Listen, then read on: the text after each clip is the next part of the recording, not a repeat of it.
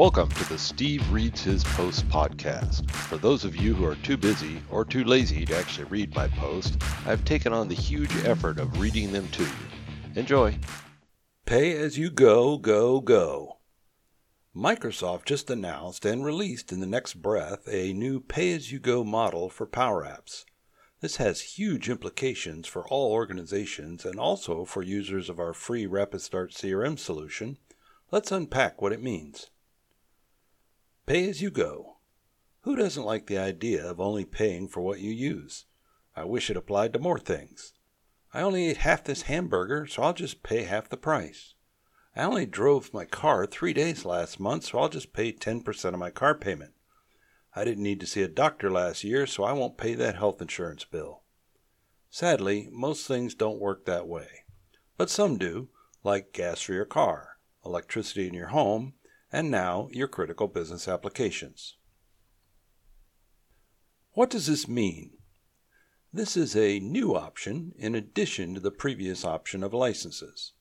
Before, when thinking about users for your applications, you may have pondered whether Sally would use the app often enough to justify paying for a license for her every month, or those seasonal staffers or volunteers who use your app sporadically.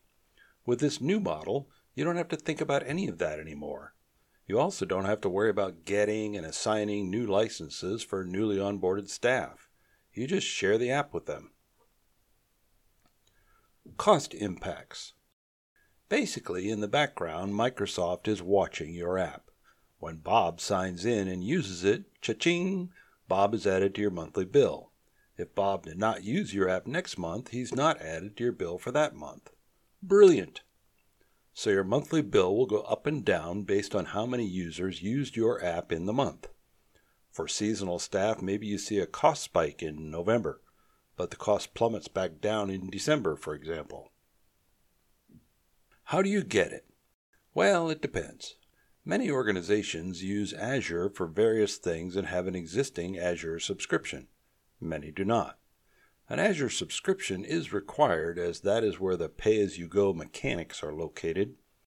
If you do not have one, you can go here and create one with a credit card. Once you have an Azure pay-as-you-go subscription established, you won't necessarily need to go back there. It's kind of a one-time step. It should take about 10 minutes. Environments. The next thing you will need to do is decide which environments you want to utilize pay-as-you-go for. Then connect those environments to the Azure Pay-as-you-go subscription. After that, you can just share your apps with any users as you do today, but only pay when the apps are used by those users. Questions. Yes, this begs more questions than it answers, and some of those details are filtering out as I write this, but I have a feeling this will be a game changer for both Microsoft and Rapid Start CRM customers.